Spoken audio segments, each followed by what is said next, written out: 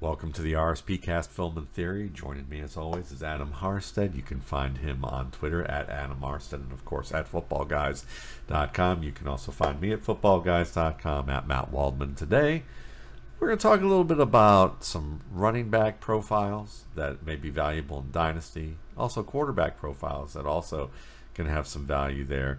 And a couple other things we'll see as they evolve. But Adam, let's start off with some of these running back profiles because certainly injuries have been a big part of that. And yeah, I guess the part that we're going to talk about, I know that I didn't mention, is we're going to talk a little bit about Nick Chubb. I guess that's a sore spot with me that I've kind of avoided wanting to have much of a conversation about this week because it's just sad. But we'll get into that, and we'll get into maybe some cool things about his career as we go on. But in light of his injury, we've got Jerome Ford, we've got Kareem Hunt.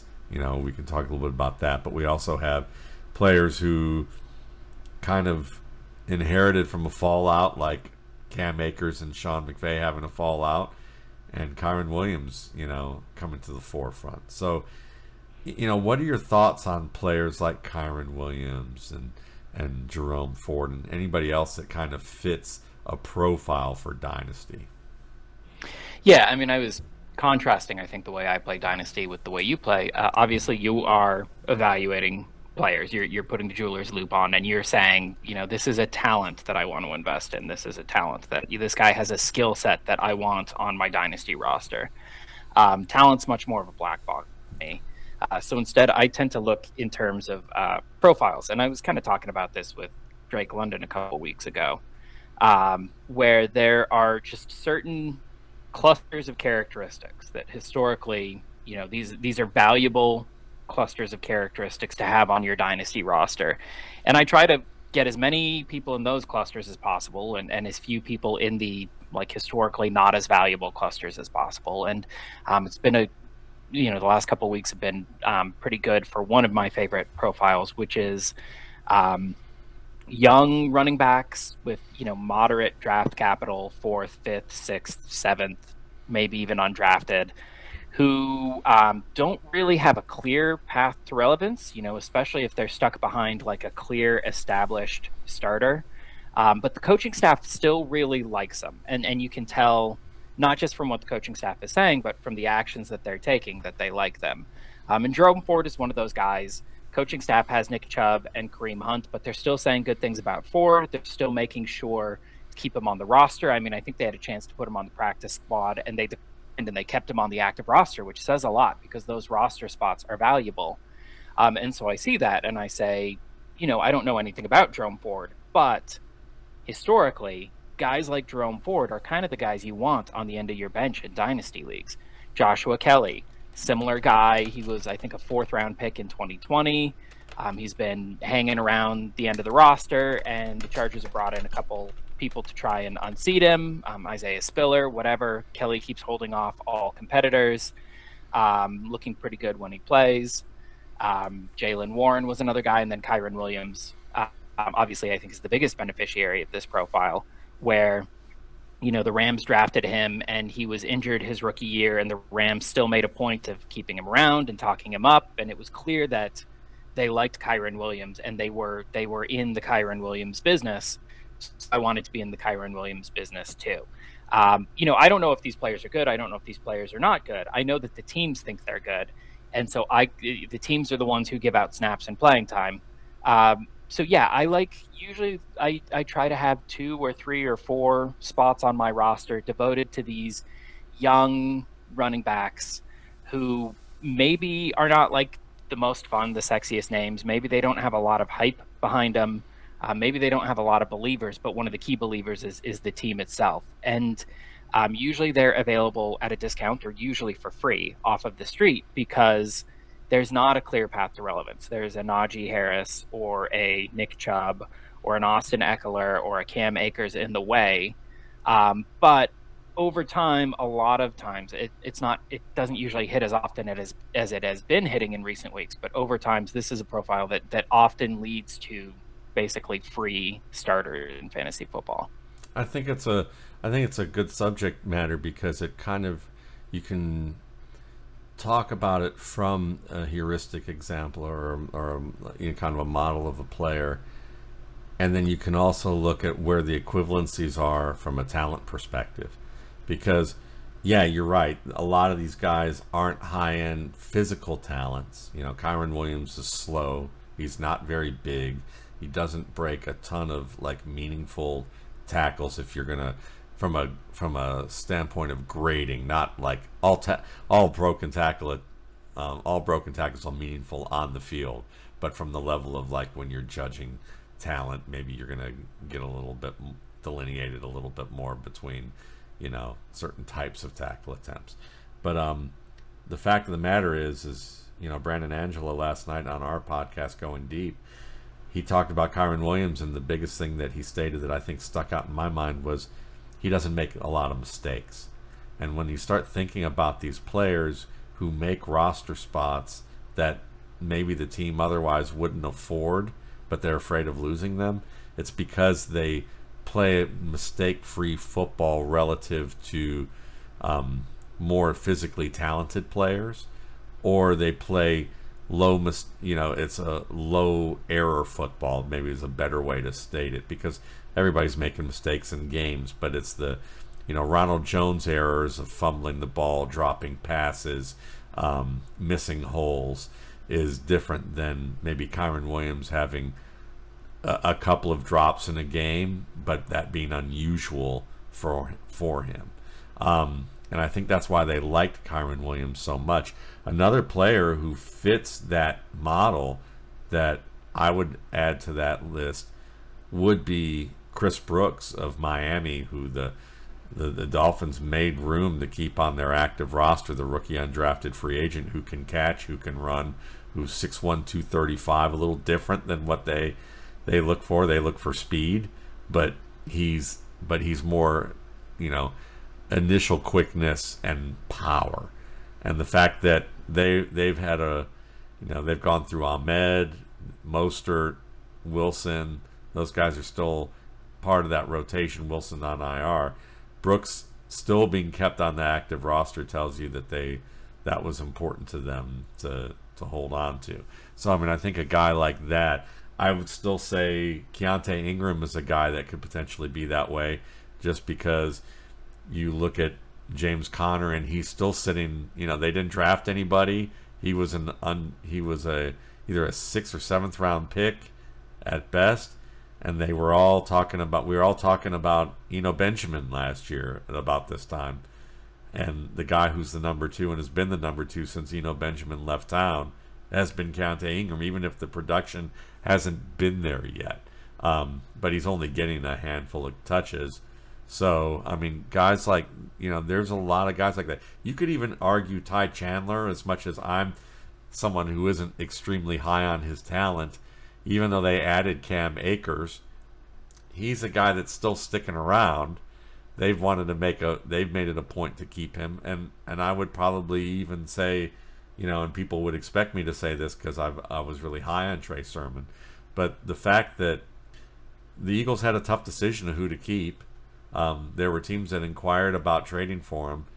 The Browns were looking at him with the Nick Chubb injury before the Colts snapped him up, which means the Colts snapped him. To me, the Colts snapped him up because, they look at what their roster is right now, and they also are considering options of people who can contribute if they were to trade Jonathan Taylor. Can we get someone who might be able to help, fill in the lineup and at least be a part of a rotation and maybe have a little bit more of a future there? So there's a lot of guys out there, in addition to who you mentioned, that fit that profile. And I think for most of those guys, they either make it's low error football, and I would say maybe with Sermon it's more that he's made some errors in the preseason, but I think it's more of a, when you have a higher expectation due to your draft capital and it doesn't work out, people point out the errors a lot, when in fact their error rates aren't much different than some of the guys who are the lower round guys who ascend their way up the depth chart. If Trey Sermon were a 6th round pick, people would be more intrigued with him. The fact that he was a 3rd round pick, and expected to be the starter and didn't work out, it's a people look at it from a negative standpoint. Yeah, I mean, I tend to focus. I'm a very impatient manager in Dynasty, and I turn the bottom of my roster. So I tend to focus more on guys who are like one away on the depth chart, Yeah. or like Jerome Ford was an exception because obviously he's behind both Chubb and Hunt. But Hunt was in the last year of his contract. The writing was on the wall that he was probably not coming back, and also Cleveland had shown a willingness to platoon backs, so I viewed him as one Kareem Hunt away from a committee, possibly with Yes. Nick Chubb. So that was still the one away. I like Sermon, but I like him more on waivers in my watch list Yep. because there's just it. If something happened to DeAndre Swift, I mean, we saw something happen to Kenneth Gainwell. DeAndre Swift was next one up. If something happens to DeAndre Swift, am I confident that Trey Sermon is the next one up? No, it could happen, but I'd rather have him on speed dial than taking up a bench spot. Without doubt. Chris Evans is another way. You mentioned it's a very crowded, and I think it's a big show of faith from Miami that they did commit the roster spot to him. But also, if Mostert gets hurt, that's a messy situation. They've got a chain, or I don't know how it's pronounced, a chain still on the roster, and they've got Jeff Wilson will probably be back at sometime this year, maybe, and But yeah, that's a good difference between waiver and a roster spot. I definitely agree with that.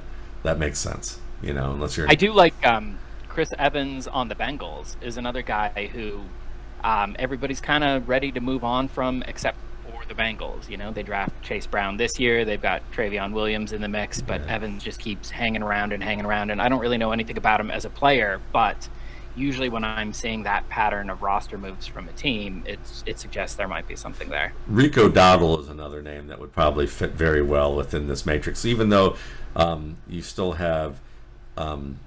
Deuce Vaughn. Yeah, Deuce Vaughn. You're seeing that Dowdle's getting a fair share of looks, and you can see a clear-cut role that Vaughn won't get as a result of that. For sure. Yeah, it's kind of like Josh Kelly with Elijah Dotson. Getting a little bit of gadget dust sprinkled on there, whereas I think it's the same thing that would happen in Dallas if Tony Pollard got hurt. So let's talk about Nick Chubb a little bit. Certain in the scope of his career, the most popular statistical point that the national broadcasts like to bring up whenever there's a game is that he's averaging over 5 yards per carry during his career, and that the three prominent backs that have done that are Jamal Charles, him, and Bo Jackson. And Jim Brown. Yes. Yeah. Yes. And Jim Brown's got, it's like almost assumed that everybody, like, they just stopped showing Jim Brown a lot nowadays with that. But like, there was a time that in that spot for Nick Chubb years ago when they would show that stat, it was Jim Brown, Bo Jackson, and Edgerrin James, until Edgerrin James got hurt, and then his career got longer and longer, and he still played well, but wasn't the superstar physical talent that he once was. Chubb, let's presuming he's going to need 2 surgeries apparently to repair what he has going on with his knee. If you're playing the odds, it's safe to say that his career, if it isn't over, his career as a starter, an unquestioned starter, top 12, top 25 fantasy starter, is over. So in that perspective, hopefully it isn't. Hopefully he bucks all the odds, and somehow, we learned that the second surgery really, it was a necessary thing, but not as serious to the impact of his career. But all hopes and denial aside, when we think about his career, is he someone that you would look at and say he has a good argument for the Hall of Fame? Would you argue that he is a Hall of Fame back? And if you would, why? If you wouldn't, why not? Yeah, Hall of Fame. I've spent a lot of time thinking and arguing about, and Drennan said every Hall of Fame argument needs to be prefaced by a clarification. Are we talking ought or are we talking is? Are we saying will Nick Chubb make the Hall of Fame, or are we saying should he make the Hall of Fame? Because they're two very different questions with two very different answers. Will he make the Hall of Fame? No, he's not going to make the Hall of Fame. Should he? I would not personally put him in, and I think that he is of a caliber as a runner with a lot of these other players who are making the Hall of Fame. But to me, it's about both the quality of the player, where I think he meets that threshold, and then also the total impact on his team and on the game. And I don't think he meets that threshold. I think he was as good as Jamal Charles, differently good, but I think as a rough approximation, I think he was as good as Marshawn Lynch. Differently good, but as a rough approximation, I think he was as good as Terrell Davis, who's in the Hall of Fame, and I think deserves to be in the Hall of Fame. I have argued in the past deserved to be in the Hall of Fame. But those players, I think, had more impact. Jamal Charles did it for longer. Marshawn Lynch did it for longer, and he had, the signature moments that I think Chubb lacked. Terrell Davis did not do it for longer, but his impact on the league, I think, was seismic, cataclysmic, just in terms of the awards and the honors and the recognition and the players he was winning them over. He's beating out Barry Sanders for MVPs and Offensive Player of the Year awards. So I would not put Chubb in. To me, there's no question at all that he had the talent to get there, but he wasn't utilized in a way that I think would have made that a realistic possibility. He spent too much time getting split. He spent too much time on a bad Browns franchise. Never really had the hype or recognition until later in his career. And I think people like to, poo-poo the analytics, but I think the analytics has kind of been a reasonable part of that, in that as we're getting more and more sophisticated models for rushing production, it's really illustrating Chubb for the outlier that he is in terms of rushing value added year over year, outperforming expectations. Like, he's the only guy that's doing that, where Derrick Henry will have some good years, but he's not consistently every year one of the league leaders in yardage over expectation the way that Chubb was. I like him. I really like the player. There are a lot of guys who are not in the Hall of Fame yet who I'd put in over him. There's a lot of guys who are in the Hall of Fame who I don't think I would not personally have put in the Hall of Fame, but I still would have over Chubb. Someone like Jerome Bettis. I think Chubb was a better runner than Bettis, although Bettis is a little bit underrated now. I think that the things he was good at kind of get denigrated. A lot of high percentage conversions and things like that. But even still, I don't think Bettis would be in my Hall of Fame, but I still think I'd rather have him in than Chubb. So, did you say you would have Jamal Charles in the Hall of Fame? I would not. He'd be. There's a couple guys who are just kind of in that tier where I get the argument for it, but I just don't think they had enough impact. And honestly, I think running back is a little bit overrepresented. We talked. I believe we talked about the running back contract demands, and we're saying, like, I mean, yeah, it feels like they're being disrespected, but they're making as much money as guards. And are you saying they're more valuable than guards? And part of the reason it feels like they're being disrespected is historically, running backs have won MVPs at a disproportionate rate. Running backs have made the Hall of Fame at a disproportionate rate.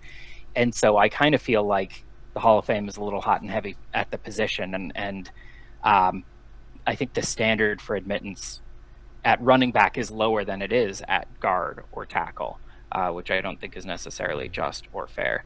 So I would not put Charles in. I wouldn't put guys like Sean Alexander or Priest Holmes, who I think also have a case. I wouldn't put them in. Ricky Williams, Nick Chubb. There's just a lot of guys in this tier where, like, they were incredible players. It was really fun to watch them. I just don't think they had the sustained impact to warrant inclusion. Yeah, and I can get that argument. I certainly can understand that argument very, very well, and I think there are some cogent points with that. I would probably argue that from a film watching standpoint and watching how he played the game, his ability to make his blockers look good was rare.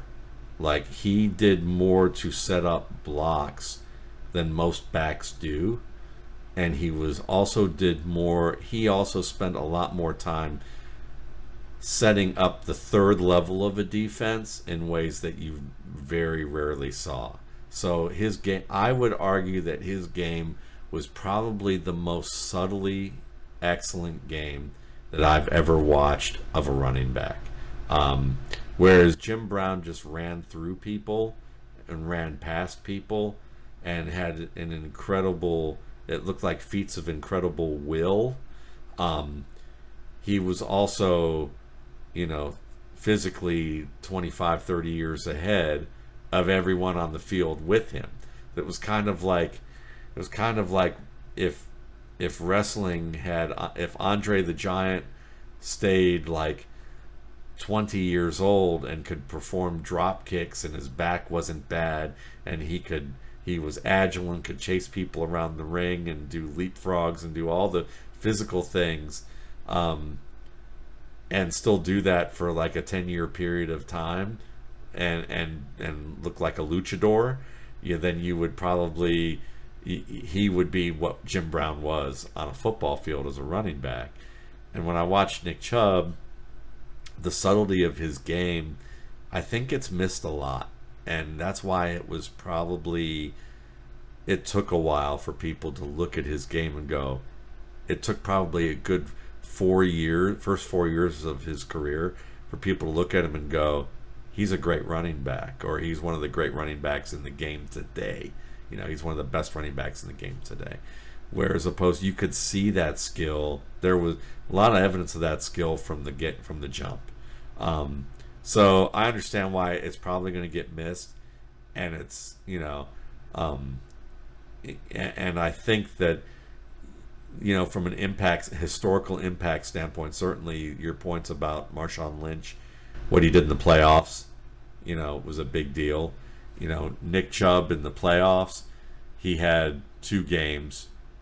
He averaged 4.7 yards per carry, 31 touches for 145 yards, and another 73 yards receiving. Didn't score a touchdown. He had a receiving touchdown. That's it. 2 games. That's it. I'd like to joke that I blame Baker Mayfield for fucking up Nick Chubb's opportunity to have a greater career than he already had, but that's unfair.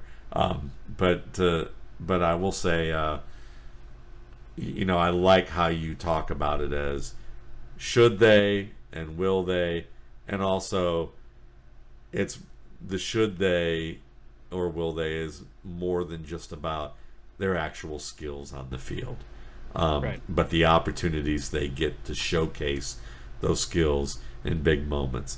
If I were to have a talent level Hall of Fame, Nick Chubb would be a first ballot easily, because when I look at the talent of players in terms of rare skills that I've scouted, not players in history, because there's a lot of players in history I have never studied to that level.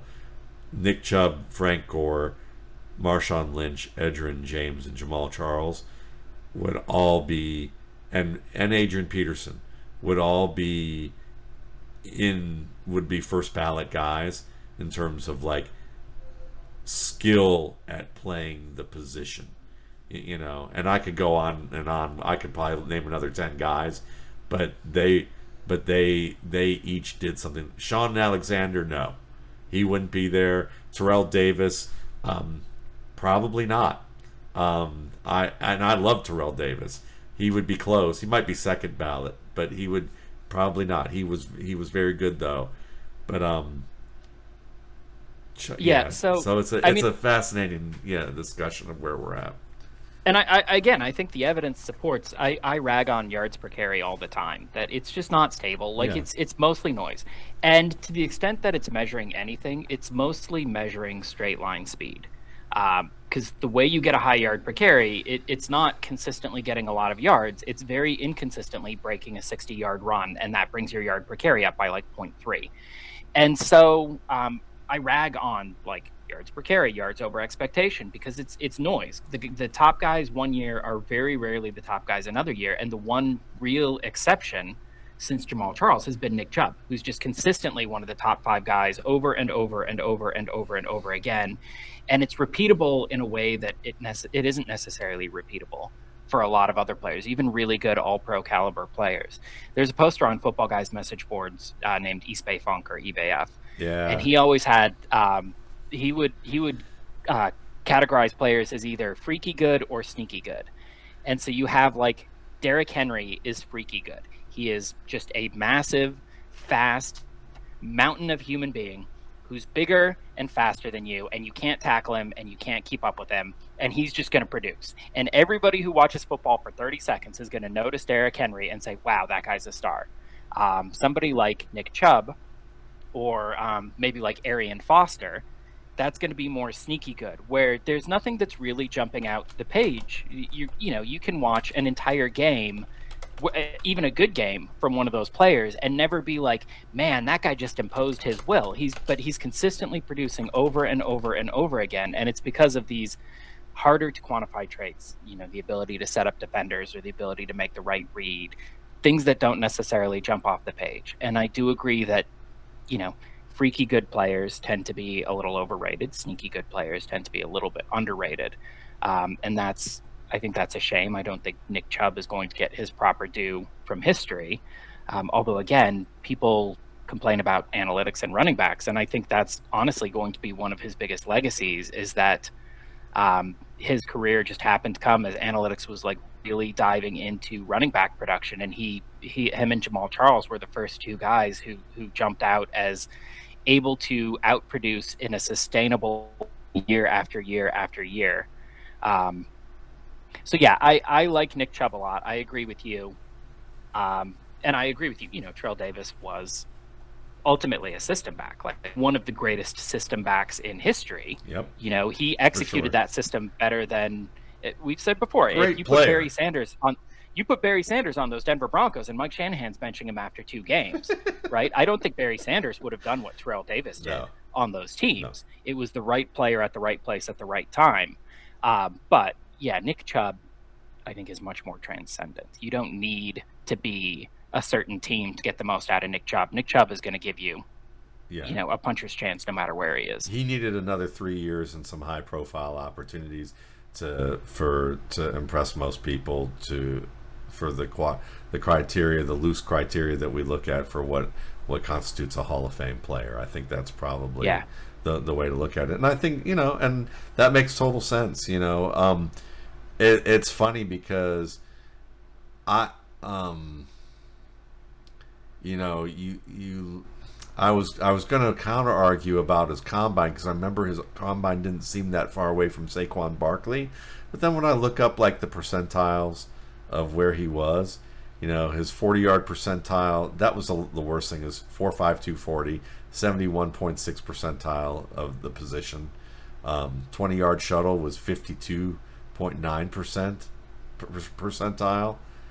His, where he was in the high 90s was the bench, the vertical, and the broad jump, which just shows you raw explosion, that strength and explosion. From that standpoint, absolutely, 98% in the percentile in the bench, 91 percentile in the vertical, 95 percentile in the broad jump. But shuttle and 3-cone, 53 percentile, 3-cone 52nd percentile. I mean, what you're looking at is a player, the things that I saw with him that just blew me away was how he could read the third level and know, I'm going to ignore the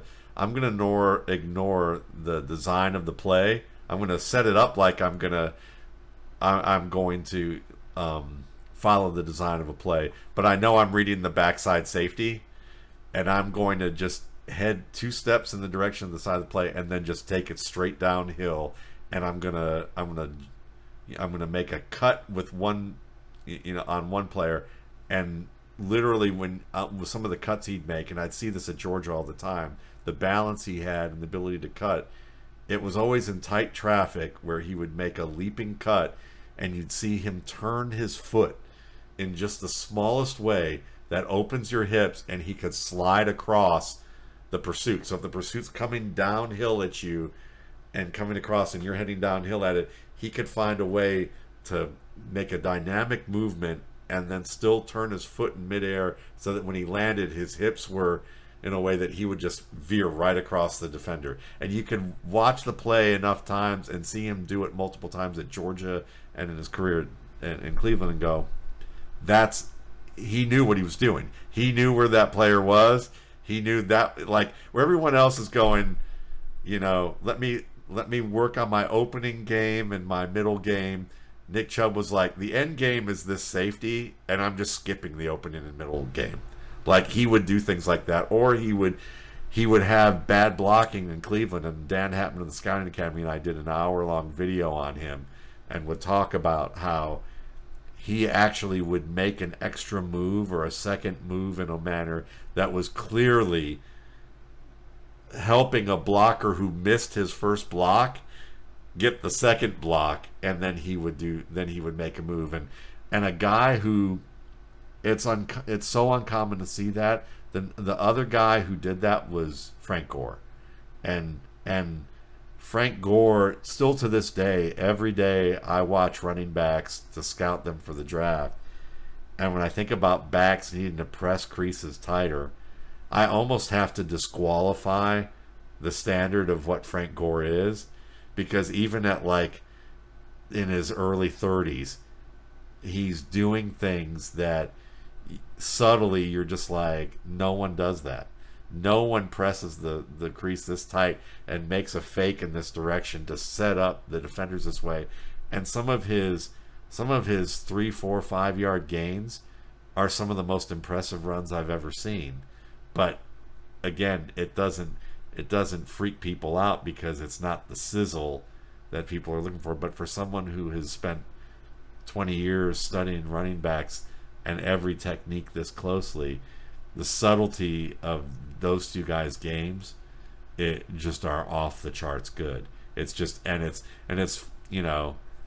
so you have, but that's a lesson for people who evaluate. The more you evaluate talent, the more you're going to see you're going to encounter somebody who's really high end at something, and you have to learn that that's the highest end of the standard, and that just because people don't hit it doesn't mean they're not NFL caliber players. They can be really good NFL caliber players.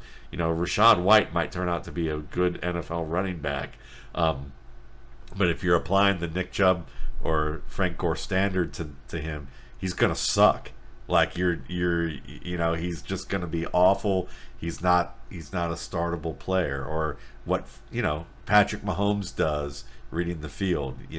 You have to understand that that's why Scots always say, where does he win? Find ways to where he wins, because only every 10 years you're going to find a player who hits all these marks on the broad spectrum of what makes a good player at that position.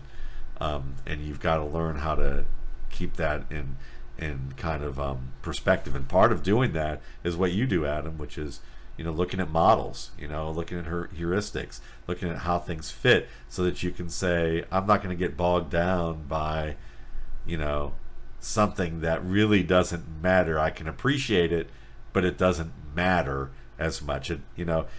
I can sit here and talk about the art of running the football, and it's a wonderful conversation, and the aesthetics of it are fantastic, and I could spend all day doing that.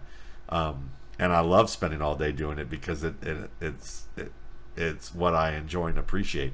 But really, if you're gonna, it's like eating food. I mean, like Jason Wood could talk about how great a steak is at a certain,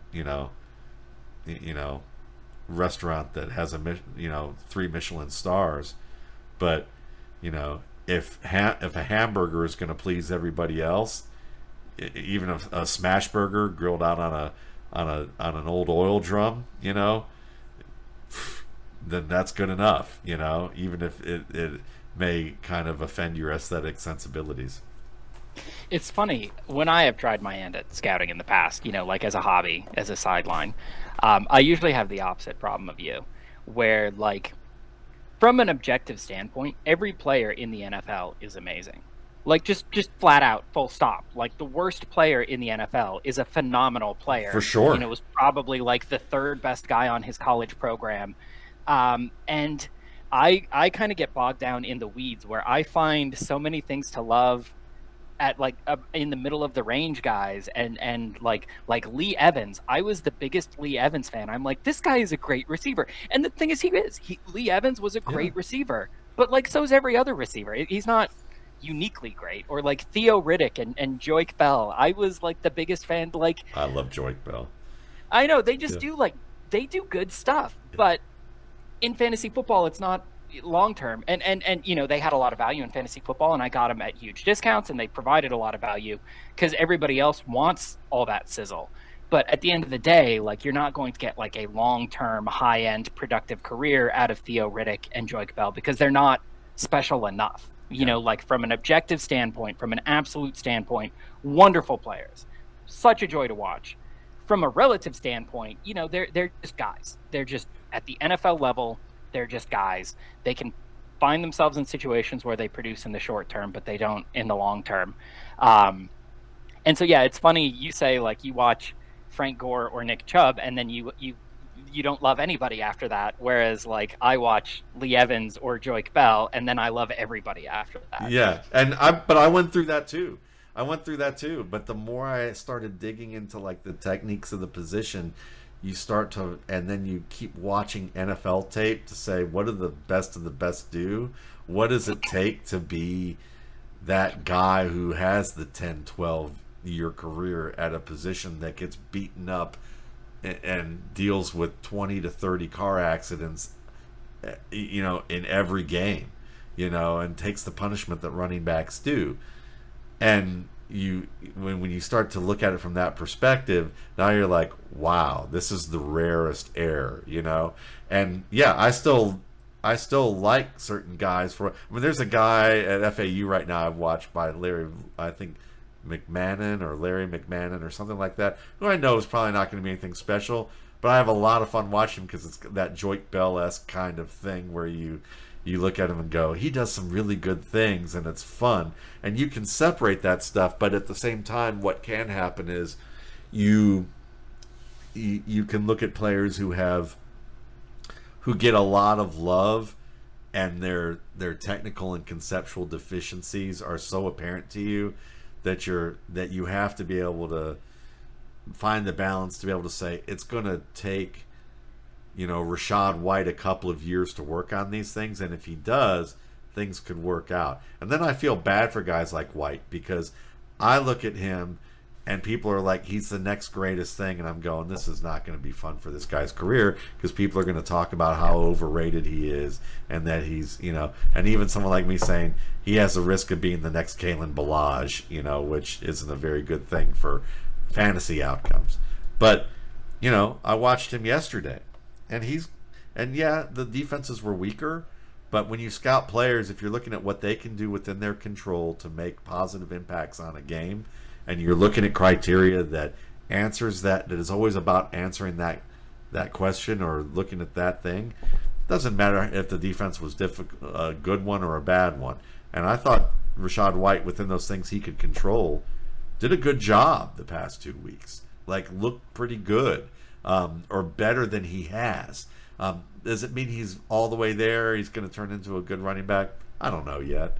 But I feel better about him than I did. But what's funny is now the public opinion has completely done a 180 on him. And they're like, oh, he sucks. He's never going to be any good. And it's like, it's always that way with running backs because of offensive line. If you get a good running back with a good offensive line, they're great. If you get a good running back with a bad offensive line, they're terrible, and occasionally you get a great running back and it doesn't matter what kind of line he has, you're going to see the skill shine, So that's what we had with a guy like Nick Chubb for a while, and hopefully he recovers and he proves everybody wrong once again. Because I remember coming back to the Senior Bowl with Gene Bramwell. and I was describing the injury he had, because I never watched more games of a player than Nick Chubb, because after that injury, he looked as good to me as what I saw before, and I thought that I was fooling myself. Like I and I felt like I needed to watch more. And when we were coming back to the Senior Bowl, I was like, told him about the three ligament tears he had, and Gene said, "Listen, he goes, generally that's a very difficult surgery, because you're either tying the ligaments off too tight, or you're too loose, and then the back is, when they recover, they can't trust the knee because it's either too tight or too loose, and they can't do the things they used to do. So if he's playing the way he is, he had a great surgeon and a great scenario of confluence of events that led to him recovering in the manner that he did, because you don't usually hear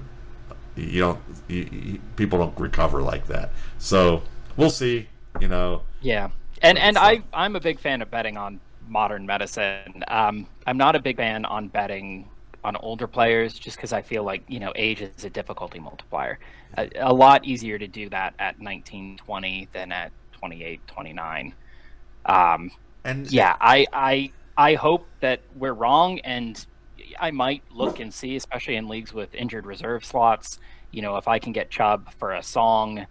It's kind of a fun story to, a third round pick as the price of admission to get a ticket to that show.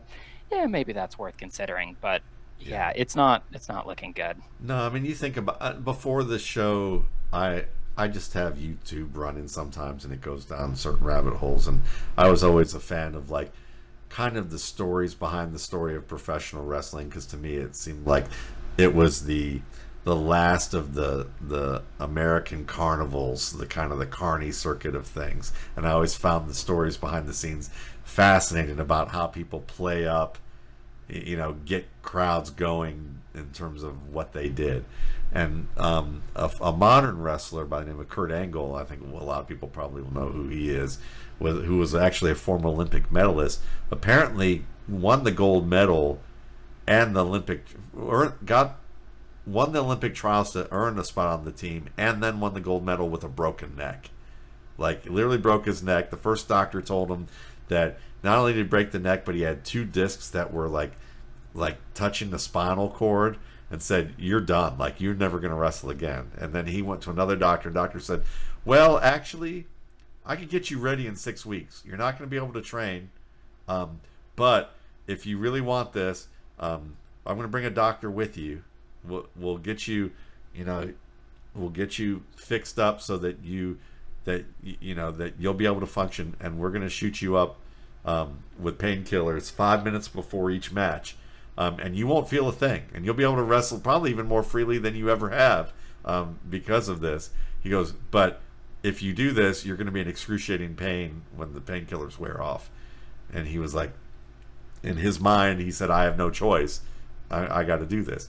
Now, it was a great story. Won the gold medal, went through 3 matches, basically, or how many he did.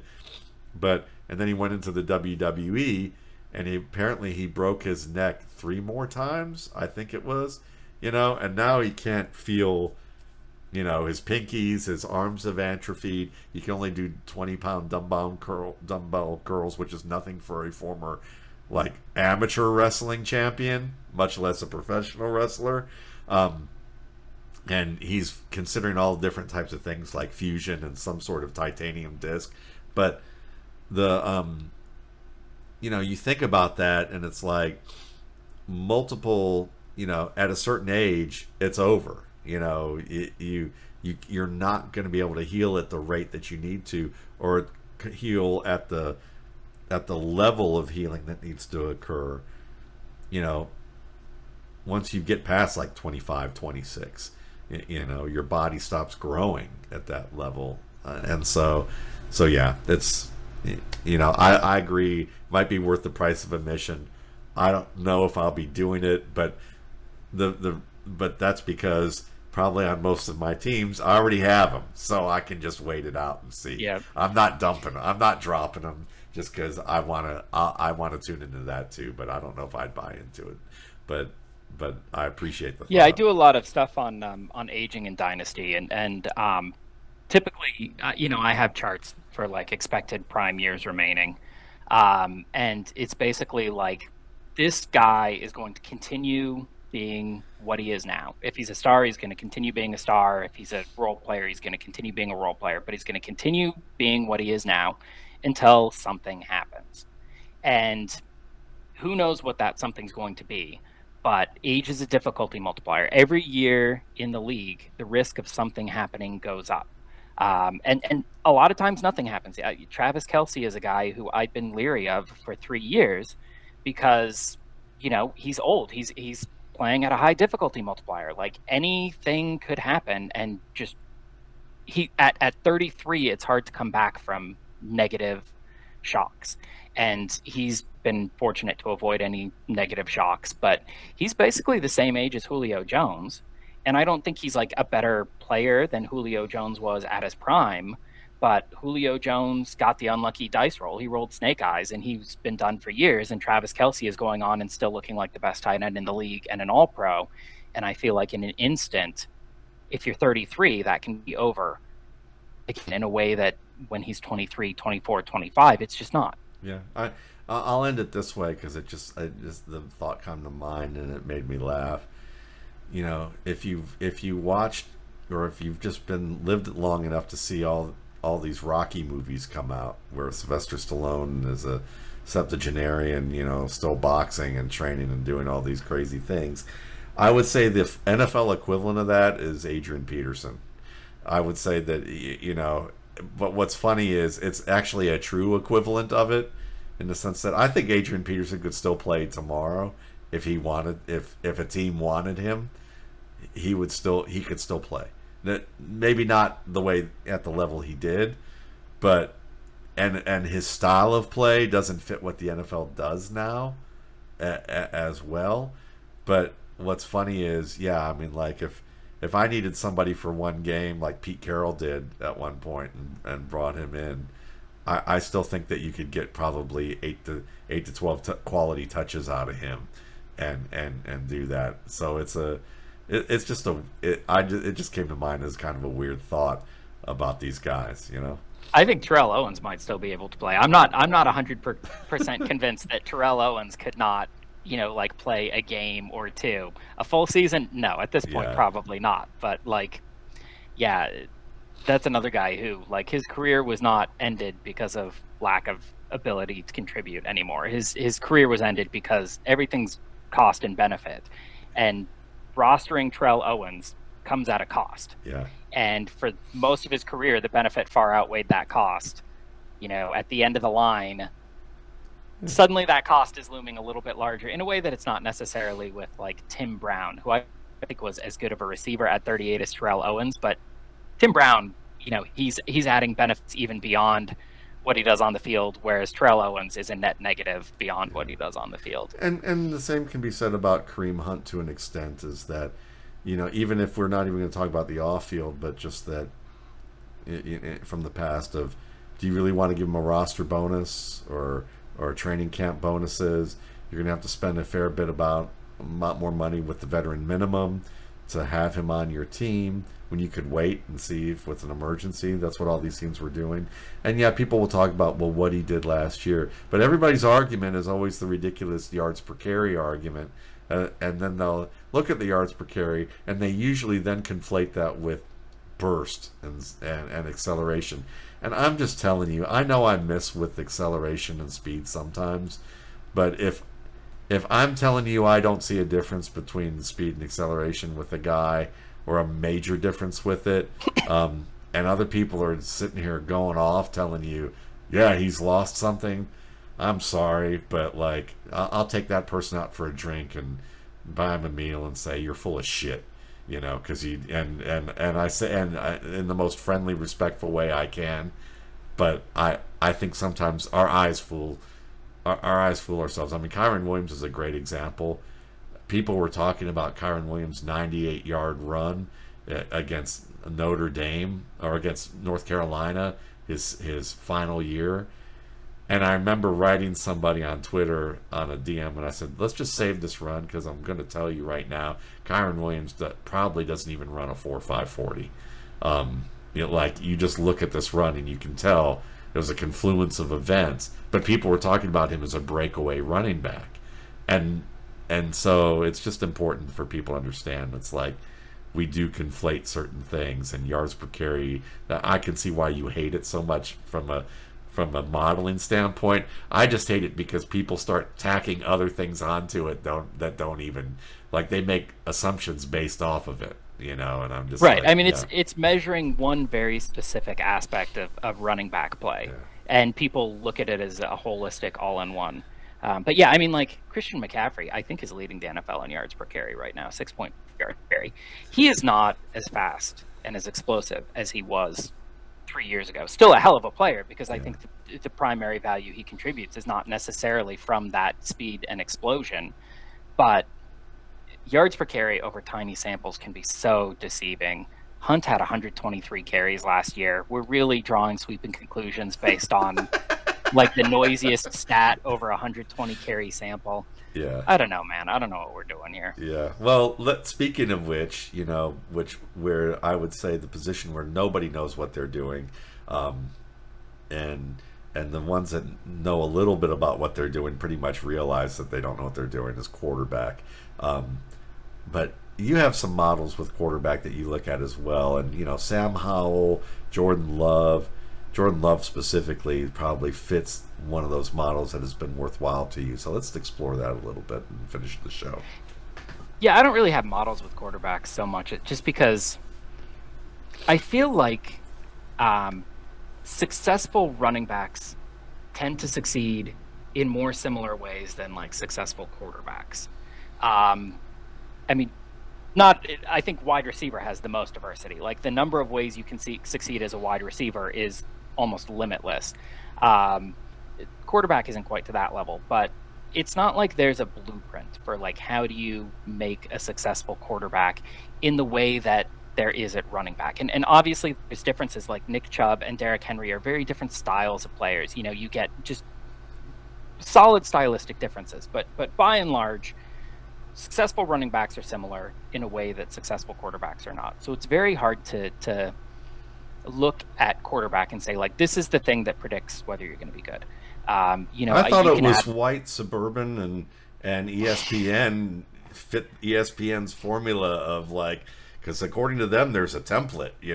I'm sorry. All right, You saw like outburst. 42% of the opening day starters this week were black, which was awesome. That was a huge milestone. Yeah. I loved seeing that. And I mean, if you follow me on Twitter, you've probably seen my rant on, racial discrimination among quarterbacks. And people think that discrimination is solved today, that they will acknowledge, yes, in the past there have been barriers that black quarterbacks have faced that white quarterbacks haven't faced, and then they'll point to something like a single statistic out of context, like that 42% of opening day starters were black, and they'll say, but see, we've solved that problem. Yeah, but there's a And difference. There's a difference between bias and discrimination in the sense of like explicit "you're not allowed" and implicit "I I I talk over you all the time. I don't think you're." I do things that show a behavior that say I don't think you're as smart as me. I don't think you're as capable at your job. I don't trust you. And they're things that, like, if a white person dealt with that every day, um, they they'd probably be crying. But that's just my. yeah, and there's still, I mean, you look at actual performance. Black quarterbacks are more likely to be replaced than white quarterbacks for a given level of performance. Black quarterbacks tend to have fewer negative plays, that tend to take fewer sacks and throw fewer interceptions. And I think a lot of this is adaptive because they know that they are going to be judged more harshly for their negative plays. So they're intentionally setting their risk profile in a manner that avoids them more. Um, it's hard to imagine. It's getting easier to imagine every year, but it's hard to imagine like a black Jake Plummer. If you had a quarterback who played and acted exactly like Jake That's a Plummer in every great single point. way, except he had an afro, Yeah. I don't think that guy's lasting as long. And Jake Plummer, he's not the best quarterback ever, but Jake Plummer was a really good quarterback, and you put him in good circles. He had a long and fun and fantastic career, and I'm so glad that we had an NFL with Jake Plummer in it, because like the dude is a character, and he made the league a better place. He got treated like a black quarterback by Mike Shanahan at the end of his career. I will say that. At times, yeah, yes, for sure. Yeah. But yeah, I think there's this tendency to look at like single percentage of opening day starters, or we had, the first Super Bowl featuring two black starting quarterbacks. And it's easy to say that, like, look, we've had problems in the past, but we've solved them.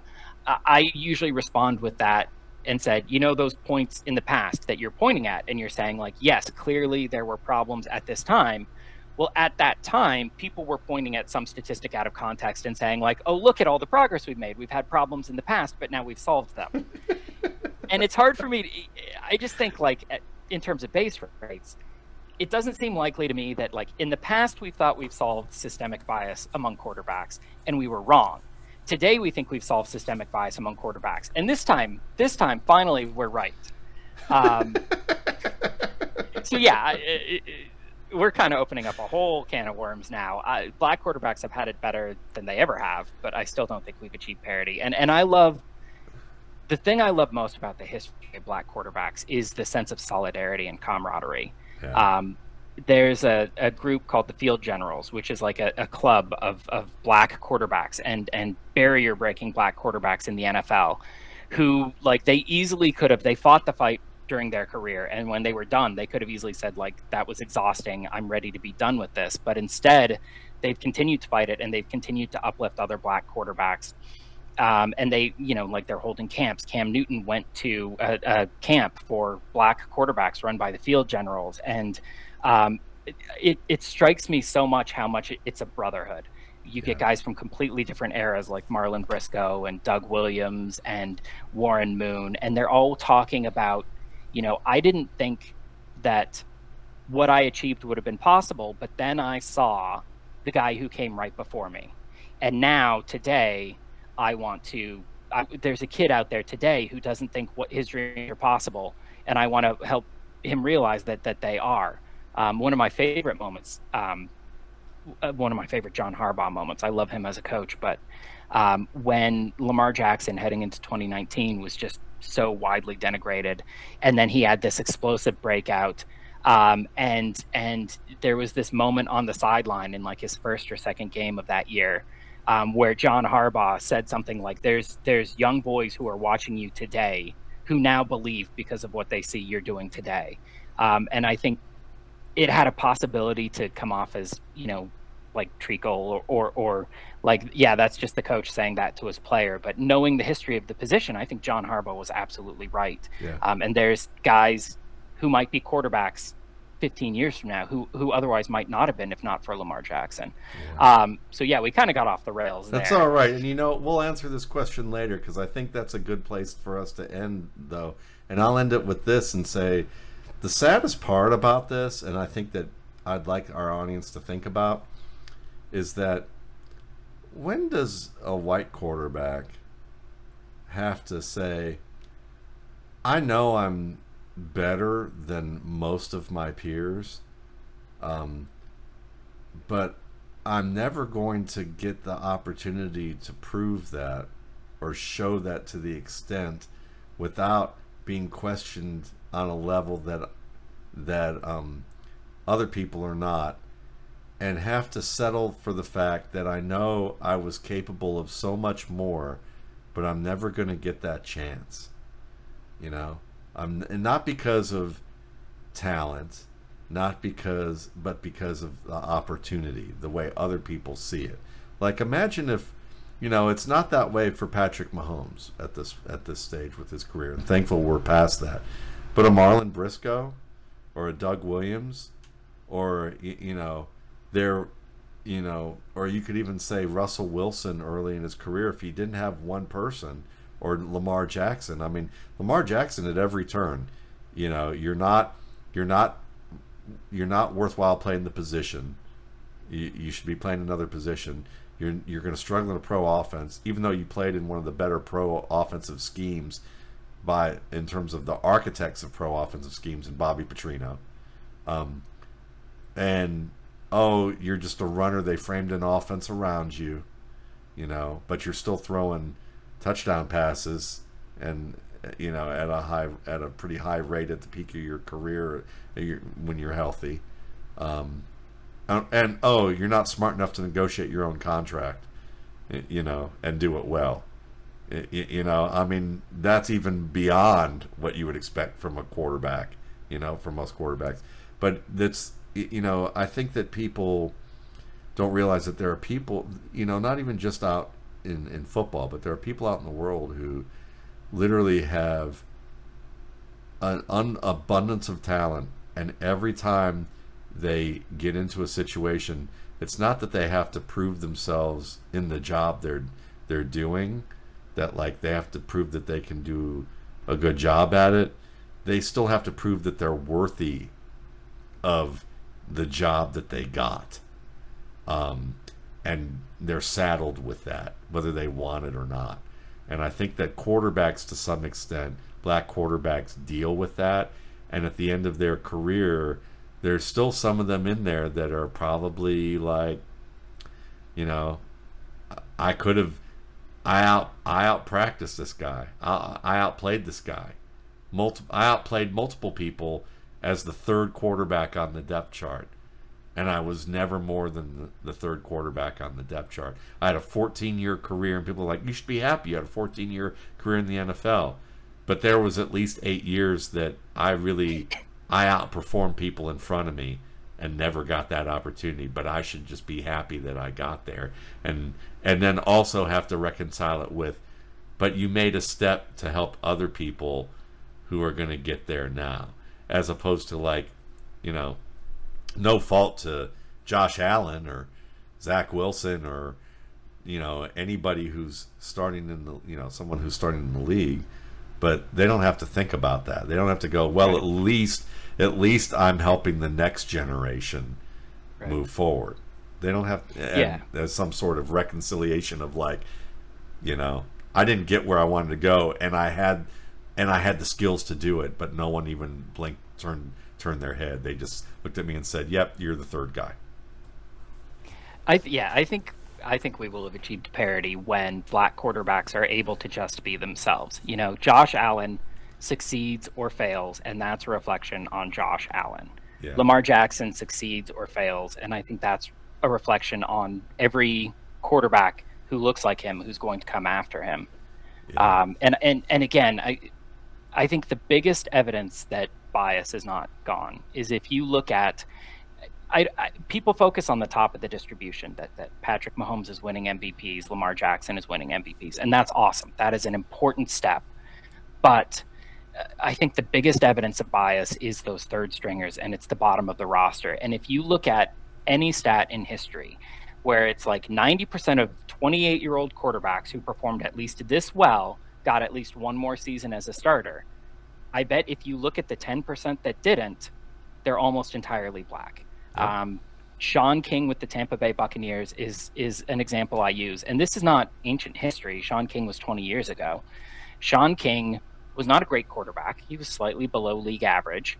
But the Tampa Bay Buccaneers offense was as good and productive with Sean King in 2000 as it was with Brad Johnson in 2001 and Brad Johnson and John Gruden in 2002. Doesn't matter what measure you use. You look at it. The offense was just as good with Sean King. Sean King was 28. He had been a starter. He had gone to an NFC championship game. He had slightly below league average metrics, and he never got another shot again.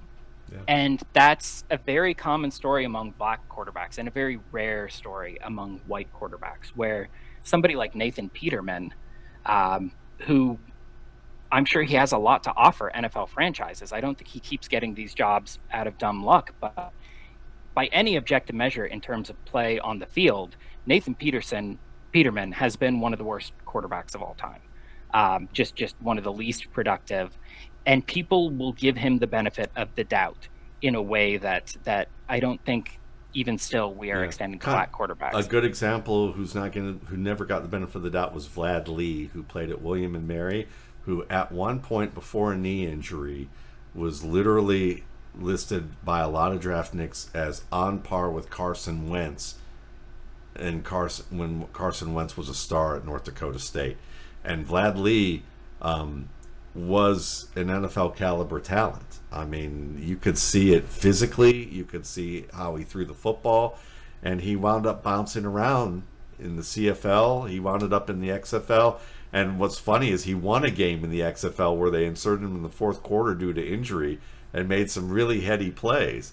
And now he's basically doing a lot of like kind of like, I don't know how to describe it, like Christian outreach type of stuff with like NFL athletes, and visits a lot of different places. But Vlad Lee was a talented guy who just kind of got buried, you know, in ways that is very common. So yeah, it's, you know, now that I think that's a good test. Yeah, if you want to see how much progress we're making, the day that there's a black Chase Daniel, a guy who has a 12-year career, people will argue Josh Johnson as an example of that, though. Yeah, I guess. I mean, I can kind of see it.